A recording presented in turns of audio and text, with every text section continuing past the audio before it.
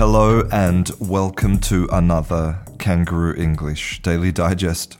My name is Christian and today is Thursday. Best day of the week. In some previous Daily Digest podcasts, I've been talking about sound symbolism, about how the way that something looks can affect the sounds and the names that we give those things. And I talked about the example of Booba and Kiki. Now, Booba and Kiki, it's a very famous experiment from linguistics. And basically there's a sheet of paper with these two shapes. And one shape looks like a big blob, like a kind of like slime that all the children are playing with these days. And the other one looks basically like a star. So one is very round and amorphous, and the other one is more pointy and jagged. And if you ask people which one is called Booba and which one is called Kiki, then 9 times out of 10, people will associate that Booba sound, that kind of round, soft sound, that Booba, where your mouth is round and your lips are round. They associate that with the round shape. And then the Kiki, which is kind of hard and sharp and kind of strong, they associate that with the shape that looks more like a star. So we can see that the way something looks affects what we call it. But here's a question. Does it also work the other way round? Like, is it possible that the name that something has, the sound that something has, can that affect the way that that thing looks? Or can that even affect the way that that thing behaves? And today I'm going to talk about some super interesting and mind-blowing research from the past kind of 20 years, 30 years even. But first I want to start with today's word of the day.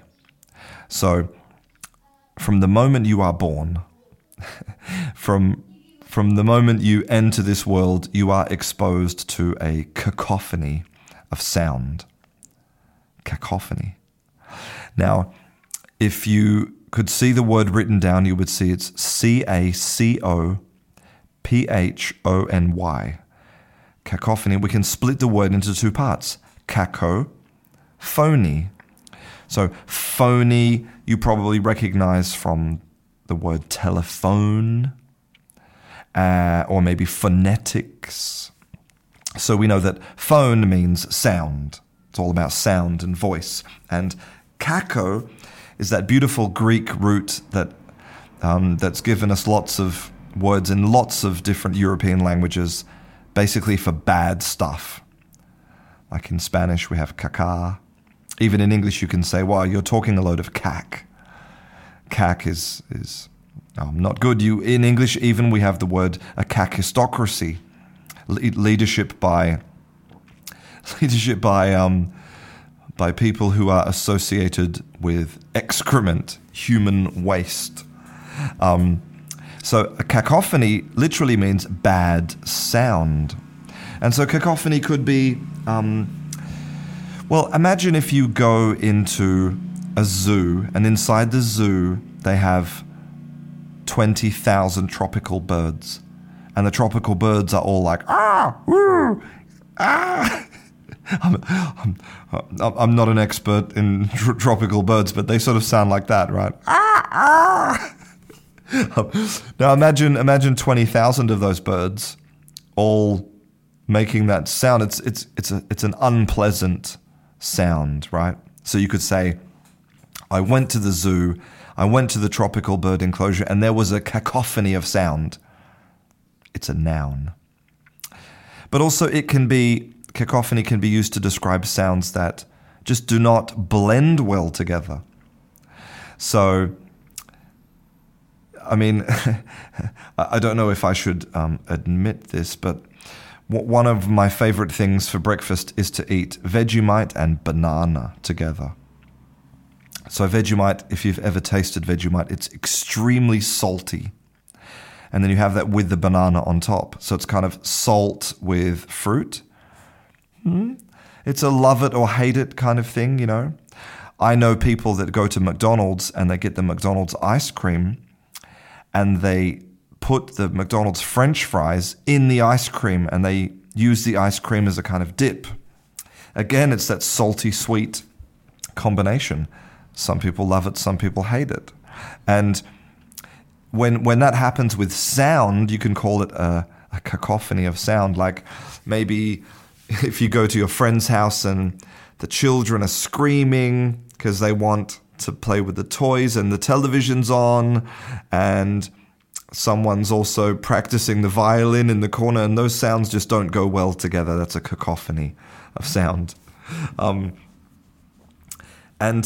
so from a very early age, we're exposed to sound, to different sounds, and so we become very good at making associations between sounds and things, just like with Bulba and Kiki. But it also, the research is now telling us that it works in reverse. So I have to start by asking you an abstract question. What does it mean to own something? So, for example, if you have a pair of scissors in your house, you probably have a pair of scissors in your house, and you own those scissors, what exactly does that mean? I mean, you own them, but maybe other people in your family use them. Maybe sometimes you lend them to your friends. Maybe you might decide one day to give those scissors away, so you don't have them anymore, but do you still own them? It's an abstract question. And what about something more abstract? Do you own your name? So my name is Christian, but do I own that? Is it mine? Because there are other people in the world who have the name Christian. Do they own their name? And I'm asking this for a very good reason, because the science tells us that we like things, we prefer things that we own. So if I showed you 10 pairs of scissors, and one of those pairs of scissors were your scissors, and I said, which scissors do you prefer? You would choose yours. In general, you would choose yours. We like things that are ours. We develop an emotional attachment to them. And the same is true with your name. The research tells us that you like your name and you really like the sounds of your name. So there's this great paper here from 1987 called Affective Consequences of Mere Ownership: The Name-Letter Effect in 12 European Languages. And what they did was they showed random letters of the alphabet to people. So you would receive a sheet of paper with letters like F, J, O, P. And they said to the people, right, I want you to circle your favorite letter. And in general, much higher than chance, the probability was that you would choose a favorite letter if that letter was in your name. Wow, okay, interesting. So that shows how sound symbolism can affect our behavior, can affect the things that we like or don't like. Okay, but then we can move on to the next level. And this is really crazy. So there's another article here from Psychological Science from 2007 called Monica Maladies: When Names Sabotage Success. And listen to this. All students want A's, but students whose names begin with the letters associated with poorer performance, C and D, achieve a lower grade point averages than do students whose names begin with A and B. Can you believe that? So what it's saying is, if your name is Allison or Andrew, then you're more likely to get an A at school than if your name was Don or Debbie.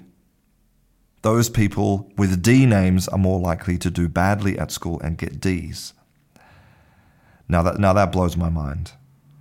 That is an example of how sound symbolism affects behavior in very surprising ways. And in the same paper, they talk about another study, which says here that baseball players avoid strikeouts, but players whose names begin with the strikeout signifying letter K strike out more than others. So in baseball, when you strike out, that means that you swing the bat, but you miss the ball. You don't hit the ball.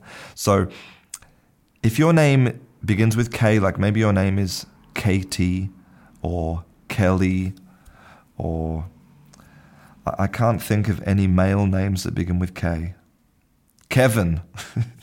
If your name is Kevin, then you're more likely to miss the ball when you play baseball because the letter K is associated with missing the ball. I mean, that's just incredible. And that brings us on to the third and final paper I want to talk about, which is, again, it's about baseball players, but it's about how the names of these baseball players can affect their weight. And it's about quantity of syllables. So if you have a nickname that contains just one syllable, like if your friends called you Bob or Frank or Ed, that one syllable name, then you are more likely to be heavier. You're going to be, I'm not saying overweight, but you're going to be heavier than a player who has a longer name like Persephone or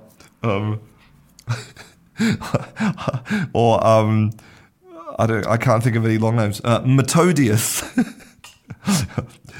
Persephone and Metodius are lighter baseball players than Biff and Frank, and you just know that it's true. You can hear it, right? You can hear that those players are bigger and heavier if they're called Biff than if they're called Stephanie. And so, to summarize, if you really want to pass that English exam, you should probably change your name to Anne if you're a girl, or Andrew if you're a boy, because we know the science tells us that that's associated with higher grades. I hope you enjoyed today's Daily Digest. If you want to support this podcast, you can become my patron at Patreon. You'll find a link to that on my website at kangarooenglish.com. Thanks for listening. I'm Christian, this is Kangaroo English, and I'll see you in class.